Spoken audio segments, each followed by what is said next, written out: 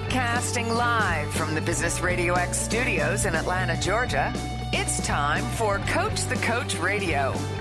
Brought to you by the Business Radio X Ambassador Program, the no-cost business development strategy for coaches who want to spend more time serving local business clients and less time selling them. Go to brxambassador.com to learn more. Now, here's your host. Lee Cantor here, another episode of Coach the Coach, and this is going to be a good one. Today we have on the show Serafina Thomas with I Coach Bosses. Welcome, Serafina. Hi, how are you? I am doing well. I am so excited to learn what you're up to. Tell us about I Coach Bosses. How you serving folks? So I'm serving folks with the TV media. You know, I Coach Bosses is about TV media influence being shared, you know, across the world. Just different creative ideas coming into one room and really changing the dynamics of where people's lives are, changing the trajectory of where people are that are in poverty to promise. So this is what I Coach Bosses is. It's about birthing bosses. You may be a gymnast. You may be a person that takes out the trash. You may be a janitor. Whatever you may be, you can be a boss. There is a boss in each of you. This is something that I have learned to discover, and I've gone on this journey of helping so many people find the greatness in them. So how did you get into this line of work? Was there something that happened to you when you were younger that kind of inspired you to go down this path? Well, growing up as a kid, I was adopted. I was born to the mother and father. They were on drugs, you know, different things like that. Growing up, I had a very rough childhood. Nothing was made easy for me. Fighting to become who I am today allowed me to get into wanting to change people's lives. One day I went through a very tragic relationship breakup, and it just didn't go well. And I decided that I was going to start working on me. And in working on me, I found that there were so many things that I was ignoring, so many things that I wasn't paying attention to. As I began to go through that moment, there became a birthing out of me. I started a conference called the Prayer Vault, and from there, I ended up birthing this conference called I Coach Bosses in Counseling. So my life story, yes, it has brought me to the place of where I am now. My childhood, what I went through, rape, molestation, so many different entities, the struggle of, you know, celibacy, just different things like that has brought me to the place of where I am now. That's how I got into coaching, wanting to coach people back to life, because everybody needs a mentor. Everyone needs a coach. The doctor has a teacher before he's a doctor. The lawyer has to pass the bar exam before they become who they are. Everybody has an instructor. And I felt like if I had one, maybe I would have gone to a greater place, but I felt like it didn't happen because I was created to become that for someone. So I have become all things for all people. So now when you first started coaching other people, can you talk about how that happened? Did someone just approach you and say, I need help? Or did you reach out to someone and say, you know what, I might be able to help you through this? How did that initial kind of coaching session begin for you? Well, it started with, again, on Facebook. Facebook had just started, and they didn't have the live button. When live was created, that was when it started. I had went live and I started talking about my life. And in talking about my life, I began to say, you know, talking about my life, I began to talk about the things I overcame, and I began to pray for people and just minister to them. And people started writing me. They started writing me. They started inviting me places to speak, you know, and I actually felt like I was not qualified. But as I began to take a leap, it became a dream. It wasn't something that I dreamed to hope to be. I had another desire. I wanted to be a lawyer, you know, so my life turned into doing my passion, in helping people. So that's how I got into it. And then when you started working with other folks, you mentioned there was some kind of maybe a little insecurity that you weren't qualified to be counseling and coaching these people.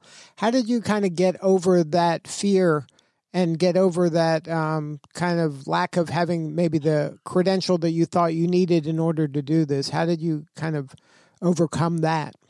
Well, it was through prayer. And then every coach needs a coach.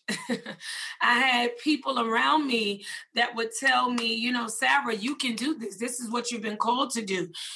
So it's a fight every day, because when you're becoming a dreamer and you're building something, sometimes when you're building, it seems like it'll never be right. It'll never be built to the capacity in which you desire it to be, so yeah, so that's how I got over it. Training my mind every morning through working out, through motivation, through just many different avenues that you can do all things. You can be all things, and in doing so, it has helped change the trajectory of many people's lives. And can you share a story? I wouldn't name their name, but a story where you helped a person overcome an obstacle that was in front of them? Yes, I could name so many. I can name one. I wouldn't name their name. For instance, through me doing life coaching, a particular couple I did help, coaching their marriage. They are now, they own a big church in Philadelphia.